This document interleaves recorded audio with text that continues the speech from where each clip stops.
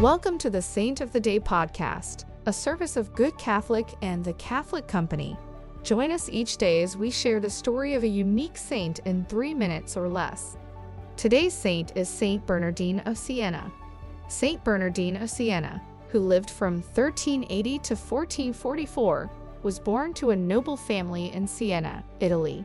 As a young man, he witnessed the bubonic plague raging mercilessly through the city and volunteered to care for the sick in the local hospital. At this time, he also spent much time praying and fasting to know God's will for his life. He discerned a call to holy orders and the religious life and joined the Franciscans at the age of 22. He lived in solitude for over a decade before being sent to preach in the streets, which he did with incredible skill, so much so that he became the most renowned preacher of his day. He traveled on foot to strife-torn cities, attacking sin and paganism and encouraging all to a life of faith and virtue. Huge crowds, numbering in the tens of thousands, would come to hear him preach in the public square. His fame and effectiveness as a preacher caused the Pope to compare him to St. Paul the Apostle.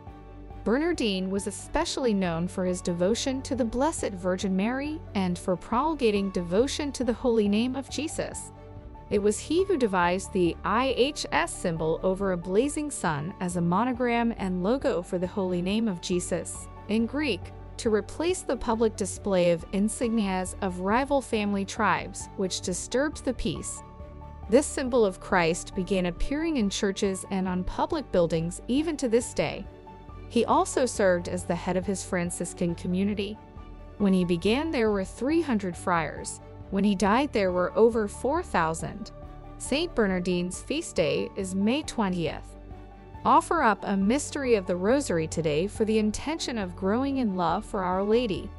Saint Bernardine of Siena, pray for us. Thank you for tuning in. This is a Good Catholic podcast. If you liked what you heard, check us out at goodcatholic.com and make sure to subscribe to our YouTube channel.